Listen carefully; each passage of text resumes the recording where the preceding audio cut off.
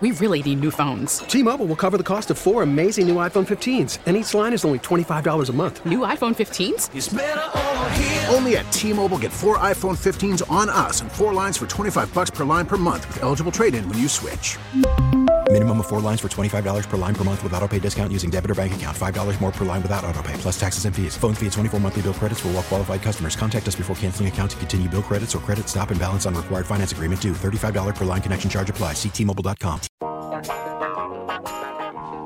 Look, it was no Blue Chew. You know, all the commercials. You said invigorating, and I thought Blue Chew. I was, Judy. As a hitter, I was a punching Judy. Yes, you were. But Danny Parkins is not here. Good morning, everybody. It's Hit and Run. It's Matt Spiegel here with you on 670 The Score. One more segment to go with Colin Faulkner and Brooks Boyer, respectively, the senior vice presidents for sales and marketing for the Chicago Cubs and the Chicago White Sox. I was stunned that the titles are exactly the same. Brooks, he deserves a promotion, and I hope Jerry's listening. We've been over this. Yeah. It's kids. I've got 6. He gets 6. Right. Title. Right. I'm sure as soon as he was a senior vice president before I was. So yes, I was just following in his footsteps, which he was following in. What, John McDonough's footsteps? Anybody's. Yeah. Anybody's. Do you have a guru in this business? Is there somebody who taught you, Brooks, the ways of this business? I've got a few. And Steve Shanwald was my first boss at the Bulls. Brought me into the business and let me be me during that time of learning. You know, when you're learning. Yeah. Howard Pizer, who's still with the White Sox and the United Center, has been. I often say I went to the Pizer School of Law because he taught me how to be detail oriented, and then luckily the last 15 years working directly for Jerry has been great. You just learn so much because he's seen it and done it all. There's rarely a time that you go through, with the exception of technology, which he's way up to speed on technology that he hasn't seen. So it's been a great learning experience. And being in a market like Chicago, you have friends, throughout the industry and in Chicago. Yeah, you just got a lot of people you can learn from. I wish this station and most stations, but really mostly this station, had a better relationship with Jerry. I'd love to talk to Jerry. I mean, it's a baseball guy, right? This is a kid who grew up a hardcore baseball fan and eventually was given this opportunity to own a team and runs it like he loves it and still does. Yeah, when you think about it, had his heart broken by the Brooklyn Dodgers moving. He loves the game, respects the game, loves our players, and wants nothing more than to see White Sox fans be rewarded. And his willingness to go this particular route that he went 3 years ago is pretty astonishing. Now a lot of people kind of wondering if he'll now go the Mike Ilitch route of just spending everything I got. Here's everything. On the way out. That's worked really well for the Tigers. Right. Maybe that's a window into know. How about you, Colin? Is there a guru in this business that you have? I tell young people that I talk to that want to get in the business. I've been fortunate, like Brooks, where Jim Lights, who's the president of the Stars, the Rangers, Jeff Kogan, a guy named Brian Burns, who's running things at the Thunder, Jeff Moore, who's one of my bosses, a mentor of mine. I've gotten to work for a lot of really smart people along the way, and I've picked up kind of what to do and not to do. From those folks, I think we're both fortunate in that we've had people along the way that have helped, make us who we are today, and they're people that we still go back to. At least in my case, still go back to, Jeff or Brian or other people and ask for their advice on things. And I think we both try to pay it back, with other people in the industry who come to us, which is often saying, give me some advice on what I should do. It's kind of weird being, we're starting old now. Yeah, we're starting to be the older guys that people come to us, and you're kind of like, oh wait. Yeah, I don't really have much wisdom to I'm depart. Old. Yeah, exactly. It's kind of the natural circle of things. I mean, how much? Some of my favorite baseball stories that exist, though, are the fact that, when Jason Hayward showed up as a rookie in Atlanta, David Ross was his locker mate and helped him feel comfortable. So in Ross's last year as a Cub, and Hayward had just signed that big contract, Hayward springs for a suite for the family on the road for David Ross's entire final season. Yeah, it's awesome. That kind of full circle stuff is just. That's absolute gold. Like, young Konerko learning from guys and then aggressively passing on wisdom to anybody who will take it. Right? I mean, this is the goods of the game. All right, speaking of the goods of the game, what brings you both to Cooperstown? where you have this confluence. You guys find yourself there. Was it this year for Baines and Lee Smith? Yeah. So this year, I was probably the only dad in America who went to Cooperstown twice this year, and Williamsport. But I went there for my son, who was 12, now 13, played in Cooperstown, which, folks listening who have kids have gone to Cooperstown know what an unbelievable experience it is to get to play at one of the fields there, All-Star Village or Dreams Park. They make them feel like a major leaguer. I mean, they're doing their laundry for them. They stay in these dorms. Ironically, my son stayed in the Billy Williams dorm, which was pretty dang cool. So I texted Billy a photo. He sent a video to the kids. Name dropper. Good luck. It was really cool. That's awesome. Mine was in Babe Ruth, so no video. No, from the Babe. He's not with us. So I was up there for that, and then we both went up there for the inductions. And Brooks was lucky that his son played. I'll let him tell the story, but right after that, so it was a same thing for us. Obviously Lee Smith, Harold Baines going in, and I think it was the last time I physically saw you. We literally ran into each other in the Great Hall. Yeah. In the Plaque Hall. And it's great to have baseball conversations there.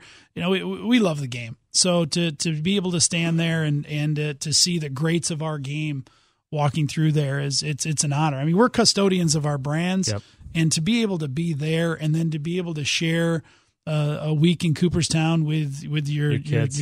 It's great. Unbelievable it's amazing. experience. We're so fortunate to do what we do. And Brooks was actually more to the story, but when I walked into the Great Hall, he was actually picking out his spot. Yeah. So I signed it. Brooks was also pointing at himself frantically when I was asking you who your mentors were. So one thing leads to another. Colin, give me an item or an exhibit at Cooperstown at the Hall of Fame that hit you hard emotionally in terms of baseball or mentally, intellectually, whatever. So I went there twice, like I said. I don't think I saw everything that was in there. You can't. But one interesting thing, a lot of stuff stood out. One of the interesting things was the Sosa ball was there. Yeah. And so just this whole thing with steroids, obviously a big discussion in the game, and just how the Hall of Fame chose to treat it.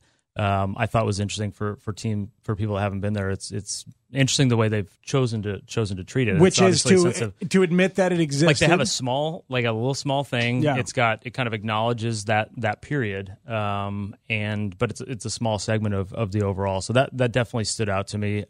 Did it lead you to partake in conversations in a different way around your place of work when Sammy's name comes up? No, not really. I mean, that's obviously something that people have talked about, and that period. It's awkward. Yeah, it's awkward. Like that period. It's awkward for us just to even that talk period about it with people. was made baseball very popular.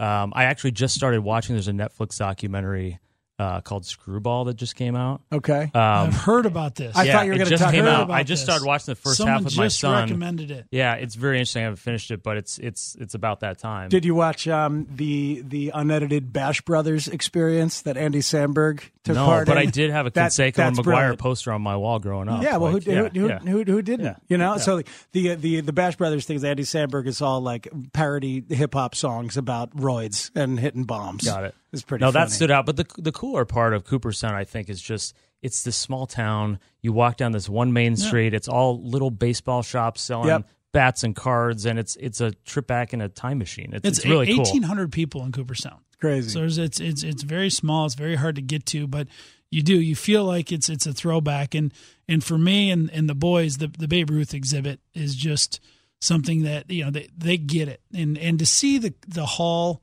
through the eyes of your kids and that love baseball, and it really connects them and it connects you. I mean, it's kind of the one time that they weren't punching each other. Mm-hmm. But that Babe Ruth exhibit is just amazing because they do a really good job of taking you there, and that's his stuff. Yeah, it's crazy. Yeah, it's cool. Yeah, see, Brooks, like the radio pro that he is, just took himself to the answer. I didn't even have to re-ask the question. He's a genius, a marketing genius. The Boyer and Faulkner show coming soon to 670 The Score. We'll talk to Jimmy sponsors, about that. Yeah. This is we want to cut. Mitch. We want cut in on the sponsorship. You mentioned the netting is there at the White Sox. You guys did this of your own volition, right, Brooks? Extended the net. We're like, as a father of 6, was that in your head? Why did this happen? I think it happened because Jerry saw people getting smoked with the ball. I mean, these are grown men that are throwing the ball harder than they have before. that are hitting. We show people the exit velocities of some of these baseballs. Yeah. And even though the nets have continued to be extended, Jerry's feel was that eventually everyone's going this direction.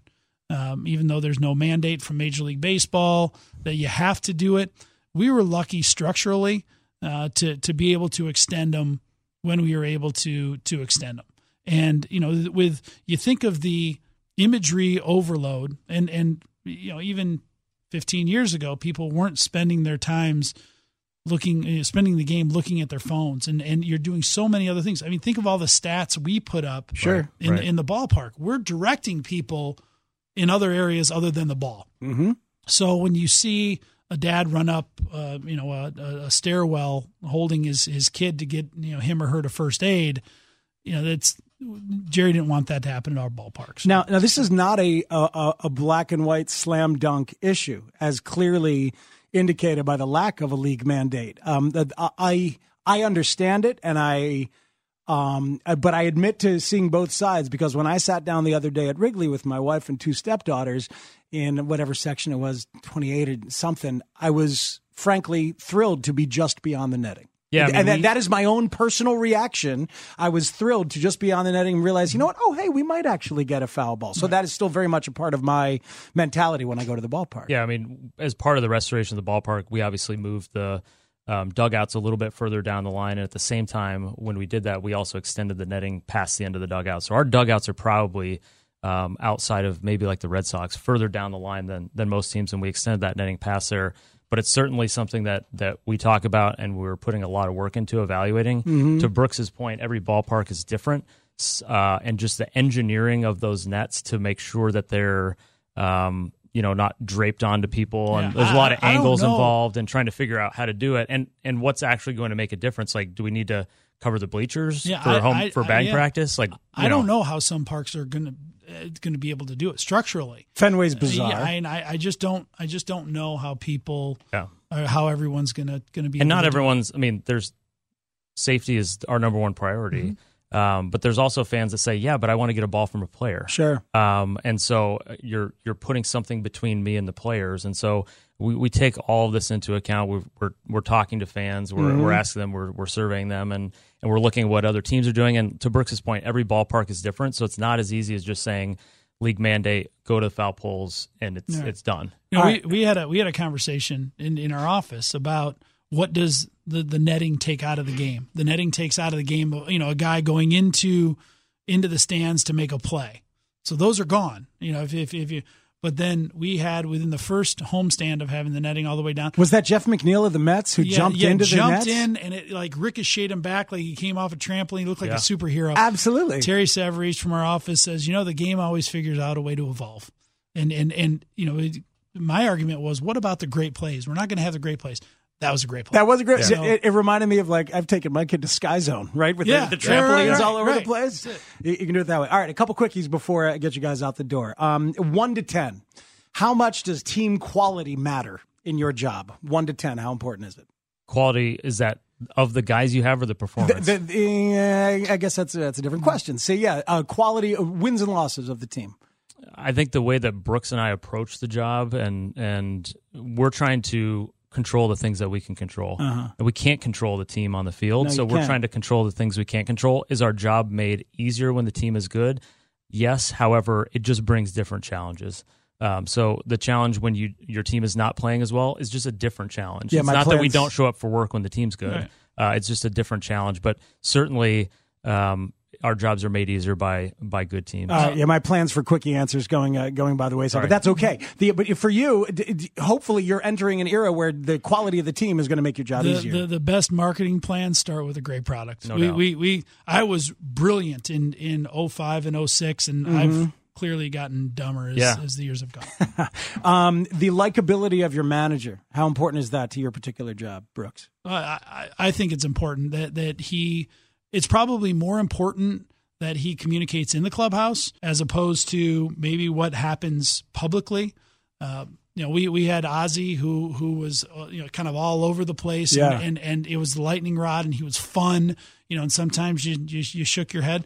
where Ricky and Robin have been a little bit different. But we've been lucky in that respect that we have, we don't have a celebrity manager right now.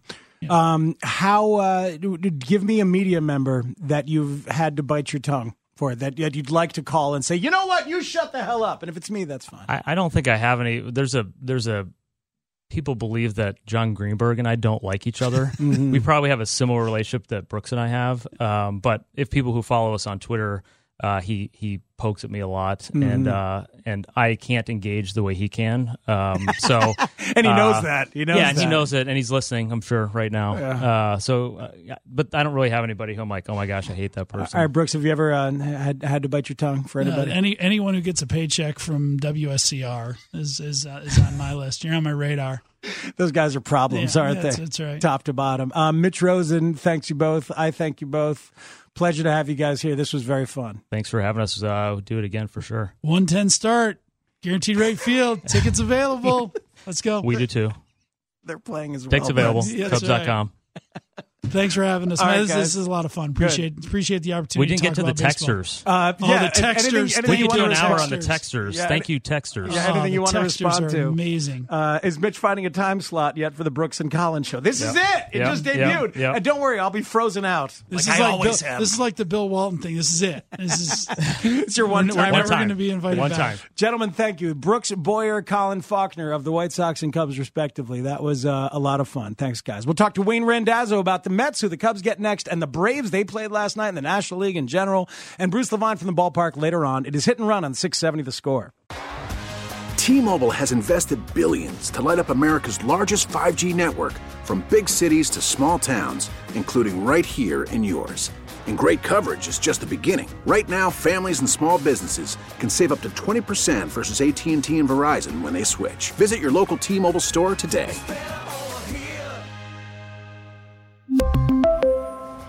Plan savings with 3 lines of T-Mobile Essentials versus comparable available plans. Plan features and taxes and fees may vary. An 8th inning chance. Line drive. It's in for a hit. That's going to score Ortega. Look at Hamilton fly to third. And Ronald Acuna Jr. midway between first and second, and Hamilton comes charging home. How about that? Well, that's what speed will do. I don't know what J.D. Davis was doing. I don't know if he forgot Hamilton was out there or just took for granted that he was going to pull up and hang at third base. But Billy saw it. Billy saw the indecision out there, and he took off. That highlight from Atlanta Braves TV. The Braves have been fortunate to pick up 3 different pieces post July 31st. Adeiny Hechavarria, Billy Hamilton, and Francisco Cervelli. But Hamilton right there, just, man, it's an element that baseball viewers in this town have been dying for the Cubs to have. And Billy Hamilton is obviously a very imperfect ball player, can't get on base enough to make the speed play as much as it does. But when he's there, goodness. And really, if you've been watching this series against the Nationals, just seeing Trey Turner, Adam Eaton, Victor Robles, and some other members of the Nats do their thing at the top and bottom of the order and use their speed, it's an element that's missing. And there it was on display. Hamilton scoring from first on a Ronald Acuna RBI single, thanks to some lackadaisical outfield play by a moment, or for a moment, by the New York Mets. We bring in our old friend Wayne Randazzo, play-by-play man for the New York Mets. That is fun to say, Wayne, and it's nice to bring you in. Thank you for the time. How you doing, man? I'm great, Spiggs. How you doing? I'm very good, thank you. So, it's the quality of the Braves top to bottom that I find myself thinking about. And really by this point in the year, in August, I feel like I know which teams are the good teams and the Cubs are, which is part of that conversation. But the Braves, especially now that they have that bullpen stocked, how good are they as you've been watching them these last couple nights? It's a great team, and it's really not even a healthy team right now. Dansby Swanson's on the injured list. Nick Markakis is out. Brian McCann is out. They hope to get Austin Riley back, too, who had such a great start to his season.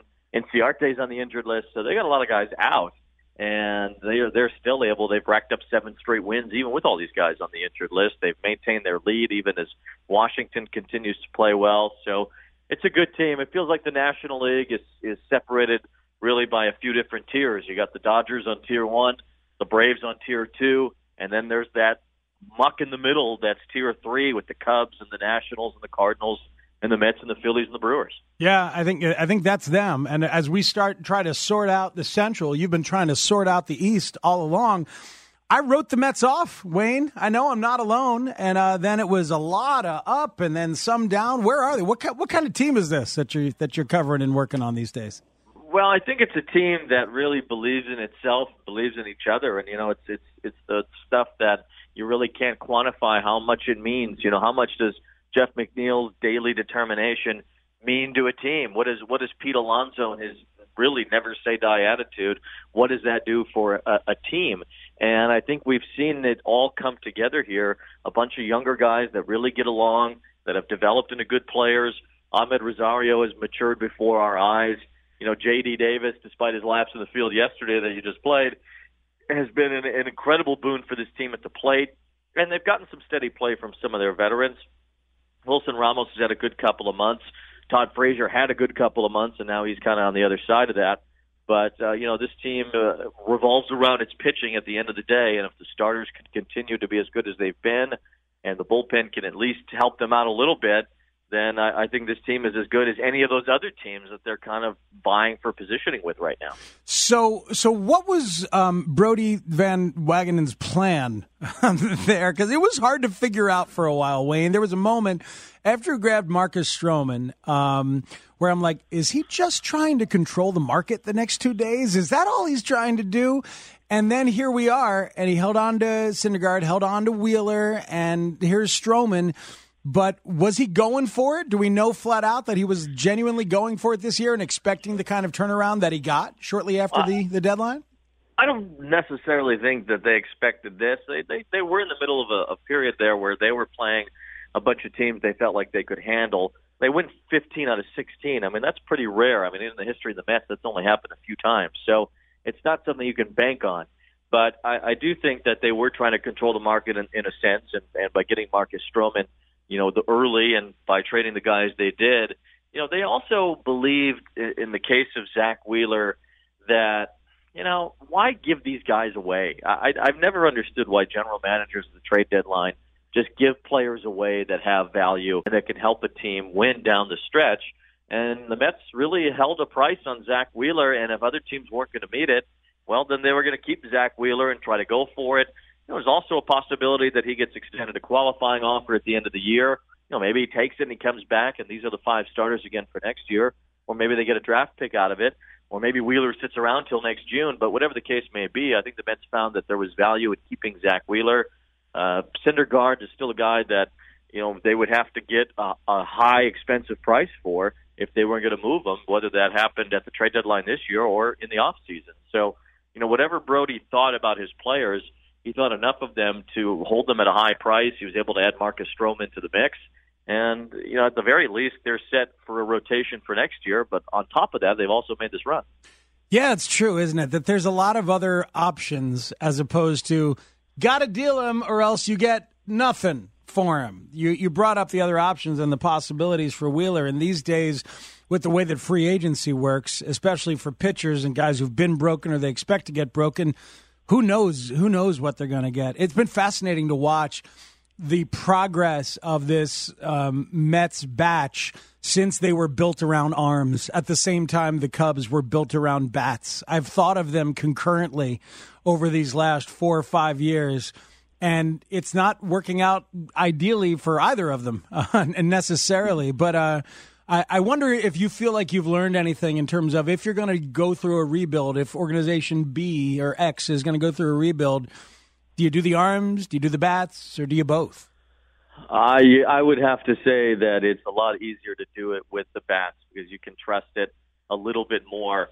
The pitching can be so volatile and the injuries can happen so frequently. The dream rotation the Mets had with Matt Harvey and Wheeler and Syndergaard, DeGrom, and Matz, they made one turn through the rotation, the 5 of them together. Wow. Just one time. And, Wheeler was out for a couple of years. Harvey had all of his injury problems. They just can never get everybody on the same page except for one time at the very end before they traded Matt Harvey. And it was tough to watch. Even in 2016, when the Mets made the wild card, they didn't have Jacob deGrom in their rotation at the end of the year. They didn't have Steven Matz in their rotation at the end of the year. If they had beaten the Giants in the wild card game, then they would have gotten swallowed up by the Cubs quickly in the division series that year. So it was tough to build around pitching, I think. But you still feel like, and even now they feel like, if they get to the postseason, well, they are sneaky, because if it's Mets-Dodgers in round one in the National League Division Series, you're throwing Syndergaard, deGrom, Stroman, or Wheeler at these guys in the first 3 or 4 games. They're tough to beat. And if the bullpen can give them something, if Edwin Diaz can be stronger than he's been, if Seth Lugo continues what he's done, if they can get through some games without giving up many runs, they could be very tough to beat in a short series. I'm looking at it now. Saturday, April 7 to Wednesday, April 11. That's Matz, Harvey, Syndergaard, deGrom, and Wheeler, and that's that. That's it. It's amazing to think of, and this for a franchise that won it in the mid '80s with Bobby Ojeda and Sid Fernandez and Darling and Gooden and Rick Aguilera, right?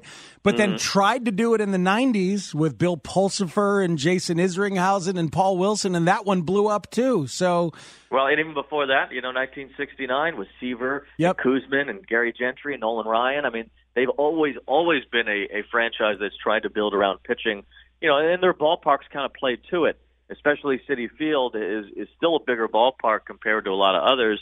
408 to straightaway center field. You really got to tag it to get it out here. It's no thing for Pete Alonso, but for most batters, it could be a problem. But here we are, Wayne. The Cubs having gotten Bryant and Rizzo and inherited Baez and Contreras and then drafted Schwarber and all that. They've had to spend money on pitching, and sometimes it's great, and sometimes it's a disaster. And when it's a disaster, you have to spend more money, and then you have to spend more money. And if you're not developing your own, then you get in trouble. So that one's not working either. Well, there was at least some consistency in the sense that they made the playoffs every year. For sure. The Mets in 2017 and 18 had back-to-back seasons where they were a non-entity in the postseason race, and this year they've been able, after a general manager change, to get and a managerial change to get back in it. So you've had the consistency from 15 till now of the same GM, the same, Theo's still there, the same manager. Yeah. And they've been able to make the playoffs each year, and they're in the conversation again this year where the Mets have had a little bit more of a topsy-turvy nature because the pitchers have been hurt so often. That's true. And meanwhile, here are the Dodgers and the Astros ahead of everybody. Yes. I have my theories, and I've talked about it a lot. What do you think the Astros are doing that other organizations have not? I think that they have a way of philosophy that is a lot different than everybody else, and I think we've seen that here with J.D. Davis coming in. The way that he thinks about hitting is so much different than the way everybody else thinks about hitting on this team. The way that he details his notes, the way that he looks at video, it's all very different. He's helped this team a lot as a de facto hitting coach in a sense, because he's able to teach all these other guys. He's astrofying everybody. And I think that when you see the pitchers go to Houston, all of a sudden they're throwing high fastballs and they're striking a lot of hitters out. I think the Astros have figured things out on a different level than everybody else, and I think that's why they have had success. But also, that they largely built their thing around hitters too. It was Correa and Bregman and Altuve and Springer and so on. They built around the bats, and they found a way to acquire pitching. And, that was a formula that's worked, in numerous ways for them. I've talked a lot about the Astros pitching philosophy as an infrastructure. And I believe last year, every level of the organization led their particular league in strikeouts per 9, which is amazing. But what you mentioned in terms of the hitting, this year, as an offense, their strikeout rate is the best in baseball in terms of the lowest. And, George Springer has gotten better. Bregman has gotten better in terms of their strikeout rate. What kind of stuff has J.D. Davis brought? What are you noticing? It's interesting. Well, I think in the hitters' meetings, especially when they've gone over video, J.D. has said that it really matters when you do your homework, that you come to those hitters' meetings already prepared. And when you do that, you're able to have a really good meeting. You're able to have a lot of details put into the meeting all of a sudden because you're not learning about anything. You already know about it all. So you can pick out a little bit more of those idiosyncrasies that you can pick up on and in detailed ways to go after these pitchers, and you just have a better plan at the plate. We saw J.D. Davis the other night win a game against Brad Hand of the Indians, and you could just tell he was sitting on Hand's slider, and he fought off all the fastballs that Hand threw him. He knew Hand was going to work him inside, and then lo and behold, Hand finally threw a slider down the middle, and Davis parked it in left field and won the game with it. But you could see that entire at-bat that he knew exactly what Brad Hand was going to throw him. So I think there's an extra step in the preparation and a buy-in from the players in Houston that maybe isn't happening in other places. Yeah, it's fascinating. And I guess when you come up and you see player after player in the organization get it and get better, it becomes easier to buy in. And hell, when you're a young pitcher and you go there and you realize that Justin Verlander got better when he got there, and right. he's espousing the virtue. Cole. Yeah, and Garrett Cole too. All right, great stuff, Wayne. Nice to talk to you. How many games these days? What's the schedule these days for you? For me, I'm doing all of them. That's a lot of them. I'm on the radio for all of them. So I do. Howie Rose is here, and he's been here forever. So he's just as beloved here as Pat Hughes is in Chicago, and Howie does 6 innings of play-by-play, and I do 3. And then if Howie's off, I'll do 6, and whoever's working with me will do 3. And then occasionally I'll fill in on TV too, and I'll work with Keith and Ron.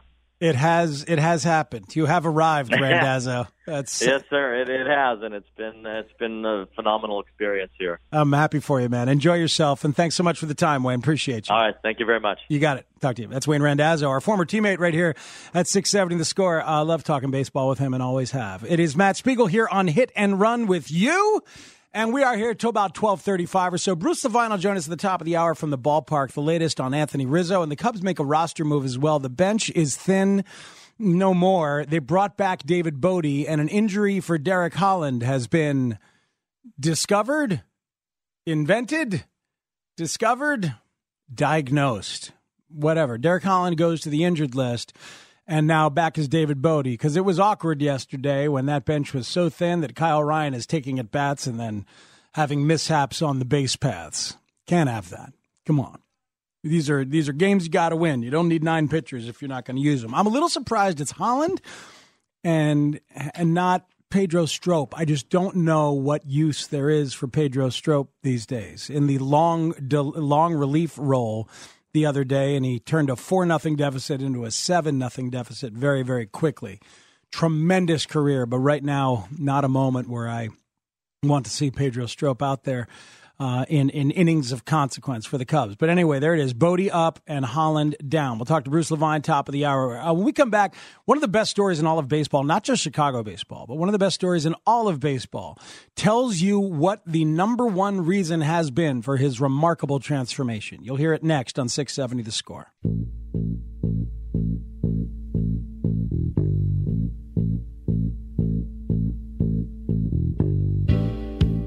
Welcome back to Hit and Run. This was Matt Spiegel and Bruce Levine yesterday on Inside the Clubhouse with Lucas Giolito talking about his transformation. I've loved talking about your transformation, Lucas, because I've learned a lot about pitching in the process, because it seems like there was 4 or 5 different things that happened. You moved a little bit in terms of your placement on the rubber, right? It seems like you got rid of a hitch that was there in your left leg, and I believe a little bit of a crossfire in the stride pattern, if I'm right. Yep. And then there's the brain mechanics, which was fascinating to read about, this neural development stuff. And then there's the fact that last year you threw 599 sinkers, and this year you've thrown zero. Yeah. And so which of those has been the most important, if you had to rank them, or is it everything? Oh, man. If I had to rank them, I got to put the mental stuff first. I feel like just with how much I've worked on my mindset, my attitude, I feel like I could go out there pitching like I was last year with the stuff I had last year and still have limited success just because of my mindset. So I have to rank that one number one. Wow. I'm surprised because the stuff, the four-seam and changeup combination seems to have revolutionized what the ceiling is for you. But maybe that's too simplistic from my perspective. Yeah, well, it's tough because I did make a bunch of physical changes, and the ball's definitely coming out of my hand much better now. But the physical changes really weren't that difficult, or I guess you could say that they weren't that. It wasn't like I was grinding that hard to get there. I just kind of finally let go of some things and started training in the right way, and that's kind of how it was able to happen. Yeah, talk about that mental side of it, because it's, for relatable for the public and for people in the media, it's not real sexy, but it's so significant these days about Lucas Giolito coming off of the bench in 2018 after bad inning and then beating himself up, as opposed to the cerebral way that you handle it now. Yeah. Last year was, a lot of bad games, a lot of games that blew up right in my face, and I didn't handle it that well because I knew I was better than what I was showing, but I was like searching for that feel, searching for that one good game that's gonna make it feel better, make it feel like, okay, I'm back on track now. This is what I need to be doing. But that wasn't really the answer. I was lacking confidence in myself when I was out there pitching, which is a big no-no that I now realize. I was lacking a solid, consistent routine, daily routine that works for me, and that I know if I follow those steps, then I'm going to continue to hit the goals I want to hit. So, I mean, just a big combination, kind of really sitting down after the season was over, looking in the mirror and realizing that, I had to make some changes. I had to, try new things, try new stuff. And luckily I was able to find the right combination of stuff that works for me. Who's that mental edge guru for you, or what conversation or person might have helped you be able to do that for yourself? Number one was my wife, Ariana. She was the one that kind of had to kick my butt a little bit and let me know that the stuff I was doing wasn't really working, and that she thought it was about time to try something else. And so she was the first person I listened to, and from there I just kind of surrounded myself with people that I know and trust, that are in my corner to see me improve and find success. And I just was all ears from that point. So that's great stuff from yesterday. Thank you, Zach Withers, for pulling that. And I wanted folks to hear that because, as I mentioned at the top of that segment on 670 Score, that was inside the clubhouse yesterday. You're listening to Hit and Run today. Certain athletes, when you cover their evolution, and really this is true in all sports, isn't it? You learn a lot about the game, and you learn about people, learn about humanity, learn about life. And I feel like in watching this Lucas Giolito transformation, I've learned a lot about pitching, certainly, but also just about taking control of your career, recognizing who actually is in your corner and who is not. Recognizing that sometimes you may have to go outside the framework of your own organization to get some help. You may have to go outside the framework of your own comfort zone. Go find that pitching coach who is your pal, or not your pal, I should say, that pitching coach who you know or believe can help you, even if the one employed by the team you're on might not be the most perfect fit, or you guys have not connected, or he has not reached you in whatever way. If somebody, one thing that went unspoken in there, but maybe you know about from, I believe it was last week's Hit and Run, is that Danny Farquhar, who's now in the White Sox organization as a minor league hitting instructor, was one of the guys who told Lucas Giolito, man, your four-seam fastball is serious. It's, my God, you gotta throw that one more. And throw the changeup, pair the changeup with it. You'll really have something. And Farquhar stayed on him for like a year and a half. And so I thought that was going to be the one. Because I think when you look at the success level of Lucas Giolito this year, that that combination of fastball, changeup, and I mentioned the number there at the top of that interview that last year he threw 599 two-seam fastballs, sinkers, 599. This year's 0. Not a single one. Can you imagine just changing the repertoire that viciously, that violently? It's what they do in Houston, right? It's how they fix guys in Houston, right? So, but his answer that the mental side came first is his wife saying, you got to try new things. So maybe he wouldn't have even had the willingness to make the change with the stuff that he's talking about if he hadn't first embraced the mental side of making the change and realizing that you got to try different things. So it's super duper instructive. And athletes who open their minds and open their games and allow a level of vulnerability in, saying, all right, I don't know everything. What else can I learn? Teach me, teach me, teach me. That shows, that makes all the sense in the world. So you're open to ideas. Okay, well, let me try this. All right, well, I guess I should try this. What? This is bad? Okay, I guess I'll try this. All right, well, all right, okay. And then all of a sudden you've changed a whole bunch of things and they're all working. And it takes a certain egolessness that doesn't often come along in a 26-year-old body like Lucas Giolito. I believe he's 26. But goodness, he is a full-on ace.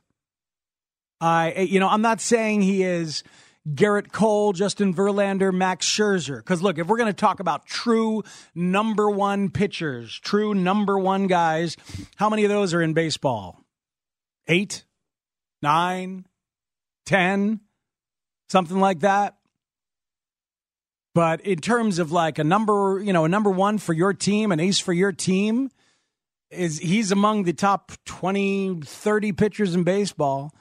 And I will say that he is going to continue this because he has found a number of different things, not the least of which, in my opinion, now, after the mental opening, after the approach change, is this combination of four-seamer and changeup that has revitalized him. And it is a variation on what is going on in the game these days. Four-seamer at the top of the zone paired with a slider or a 12-6 curveball. Or in Giolito's case, a changeup, something that comes out of the same tunnel and then dies or goes somewhere else. Think Trevor Bauer with his slider. Think Rowan Wick with his curveball. Think Giolito with his changeup. Think Marcus Stroman with his slider. It's all the similar kind of thing right now, and it combats the launch angle revolution perfectly. Bottom of the hour was brought to you by the Chicago Wolves. Your Western Conference champion, Chicago Wolves, will open the season on Saturday, October 5th. For group and season tickets, visit ChicagoWolves.com. And the bottom of the hour also brought to you by Subway. Subway restaurants feature a different 6-inch sub for $3.79 every day. Subway, make it what you want at participating restaurants. Additional charge for extras plus applicable tax. No additional discounts or coupons may be applied. What's the latest from Wrigley Field? We'll check in with our man Bruce Levine when we come back on Hit and Run right here on 670 The Score. We really need new phones. T-Mobile will cover the cost of 4 amazing new iPhone 15s, and each line is only $25 a month. New iPhone 15s? It's better over here. Only at T-Mobile, get 4 iPhone 15s on us and 4 lines for $25 per line per month with eligible trade-in when you switch. Minimum of 4 lines for $25 per line per month with autopay discount using debit or bank account. $5 more per line without autopay, plus taxes and fees. Phone fee at 24 monthly bill credits for well-qualified customers. Contact us before canceling account to continue bill credits or credit stop and balance on required finance agreement due. $35 per line connection charge applies. See T-Mobile.com.